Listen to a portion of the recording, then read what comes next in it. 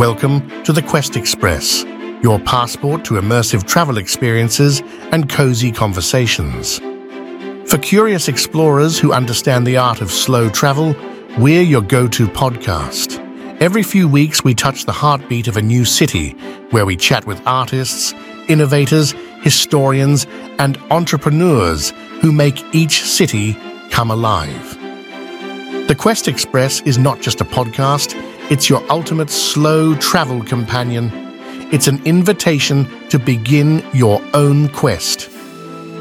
In the world of theatre and opera, is there anything more important than the world's first opera house? I struggle to think of one. It's an opportunity to write your name in history. So, Paul, let's just imagine for a moment that I had a magic wand.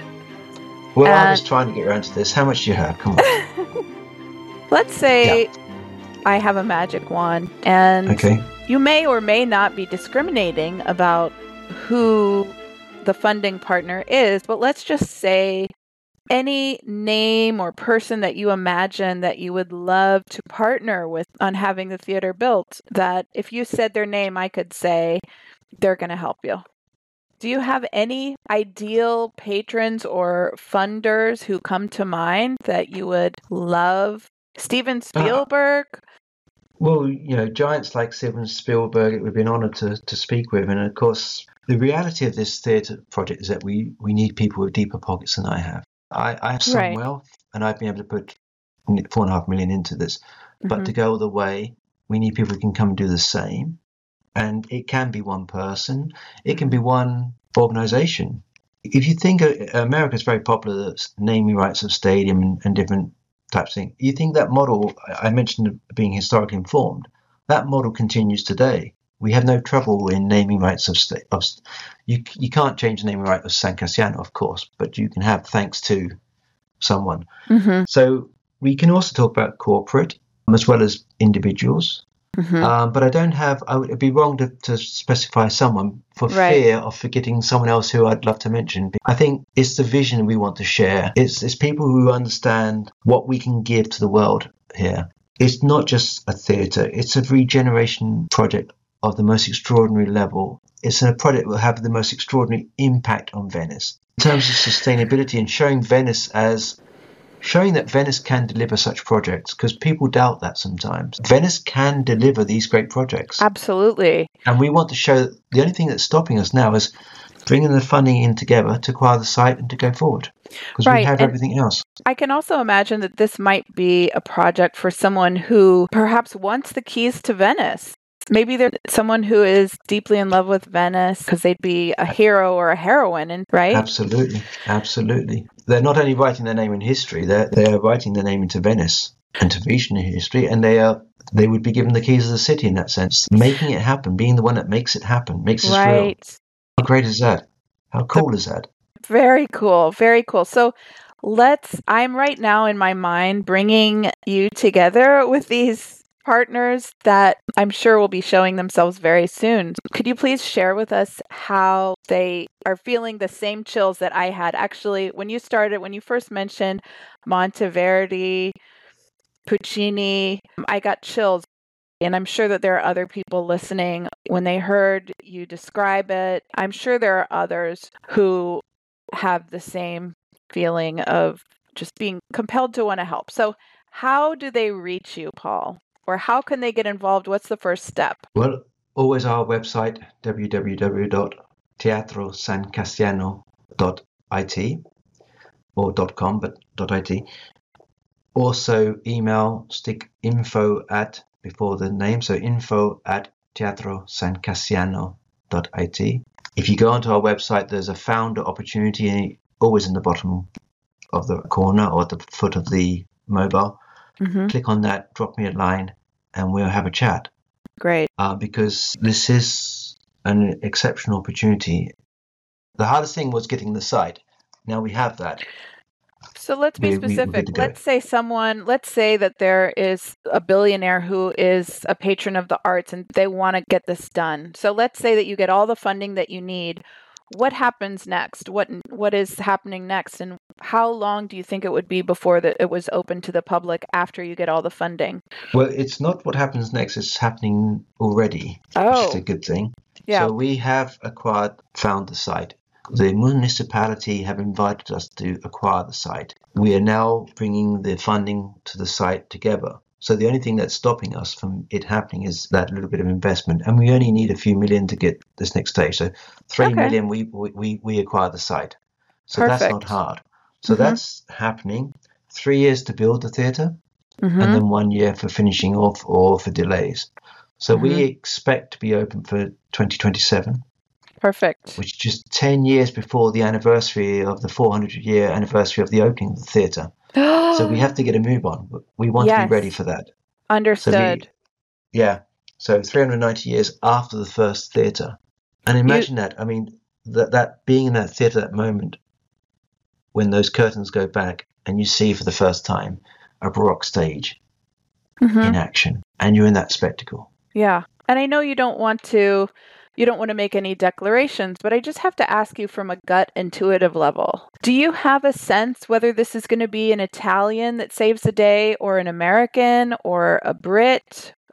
No. I will give whoever it is a huge hug.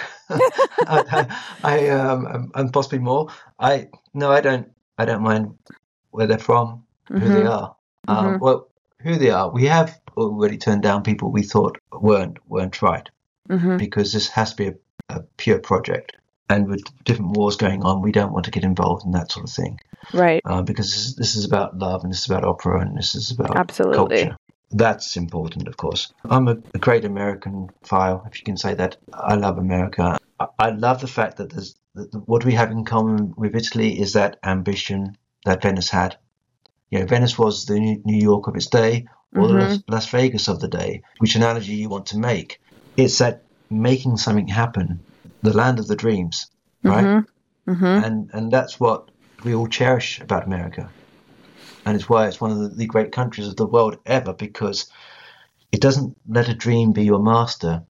If I could sort of paraphrase Kipling, it enables you to be your quest, as you said, to go back to you. And you turn it around and you make it happen. And so people who share that vision, I think, is great. And so if it is an American, I wouldn't be surprised. But of course, it can be, we're talking about one person. It could be 5, 6, 10 different people in different areas, funding in different parts. As I say, from the naming rights of a box through to naming rights of the bar, restaurant, foyer, or the entire theatre. Everyone has their level. Well, Paul, I hate to put you on the spot, but if I may ask you, when you get this fully funded, I should say, would you allow me to be involved in putting together a celebratory event to honor the donors? I think that's a wonderful idea. Great. I would love that. This project's all about partnerships, and people got hunger for it and passion for it. Why would we say no? I would love to do something. Here's to your quest. Here's to your quest. Thank you so much. Of course, in Venice, you only toast with alcohol. Oh, okay. Well, so we can't click the glasses. Okay, because blasphemy. That would break that'd be blasphemy. So we'll salute that way. No, I mean, Venice is a project about partnerships. Opera by itself crosses over every media there is, from, as I said earlier, from drama to dance to music performance. And so why wouldn't we try and embrace everything? Yeah. Is there any stone that we've left unturned, or is there anything else that you'd love to leave our listeners with? Anything else you'd like to say? The one thing to be tantalizing is you come to Venice and you see these wonderful palaces and you see this great tangible heritage and you think, oh my goodness, this is Venice. What's really exciting is the intangible heritage. The music, the manuscripts, the operas that are laying there in the libraries that have nowhere to be performed, literally no stage to be performed on. And we have these great works often, lost manuscripts often, that we will bring to life and bring to stage. Composers that today you don't even know or recognize, but when you hear them, you think, oh my goodness, these are wonderful, these are great, you'll want to hear more. That's what we have to share. Let me ask you a question, and this is just for my own selfish knowledge. If you had to throw a party in Venice, like a small, intimate one, like maybe say 30, 50 people, Are there any palaces that you think would be a beautiful backdrop? Actually, going back to your earlier point as well about celebrating, within our package that we offer the naming rights for each of the key people coming through, we will have an opera dedicated to them, and we will have an event where we celebrate them once a year in the true Venetian style. And that sort of event would be wonderful to discuss with you. Venice is full of the most wonderful palaces that will enable you to have any event to celebrate at Venice. But let's not forget the Teatro San Cassiano, when built itself, will be a wonderful place to celebrate and have a Venice evening. Imagine a dinner in the platea, which is how the orchestra stalls, looking around you, seeing 153 boxes. Of course. Or having it on the stage, a dinner on the stage or an event. This is what happened in Carnival. So Venice is full of these palaces. It would be a beautiful backdrop. Of course. I wasn't even thinking of that. You're in. We have various plans of the theatres in different levels. One has the restaurant and a nice special set-aside area next to the primo ordine, the principal tier, where you can dine during the performance, during the intervals of the performance, where you can have the celebration of the evening. And yes, the Florian, Florian is 100 years younger than the San Cassiano. So it is a puppy compared to the San Cassiano. Wow. And the Florian is a wonderful place with wonderful, the work of the waiters and the team, they're extraordinary. They're going back and forth. The effort that goes on to perform, to give you a seamless coffee or afternoon tea is extraordinary. It really is. Venice. Venice is extraordinary. And our people who will get involved will be experiencing have an extraordinary experience. And let's say before the theater is built, if you had to choose one palace, let's say you get some seed funding and you're maybe 33% of the way there, where would you choose to have it? Would you have it at the Aman? Well, there are several. It depends where I'd most like to have it. The person likes to be very private, so he wouldn't like me saying his name on then don't. There. Then don't. But it's very, very much attached to the original site of the theatre. So I'd want to respect. But then you talk about, the Gritti, they talk about the Cipriani as wonderful hotel events hosting these sort of things, or so many different palaces on the Canal Grande where we could celebrate the theatre. That just is never ending, the opportunity. Or in the Accademia in Venice, or the Conservatorio, or the Marciana, or hotels like the Danieli, where Monteverdi's Il Combattimento di Tancredi e Clorinda was given in 1624. There are these wonderful opportunities. Perfect. Paul, thank you so much, and here's to your quest. Thank you very much indeed. Bye.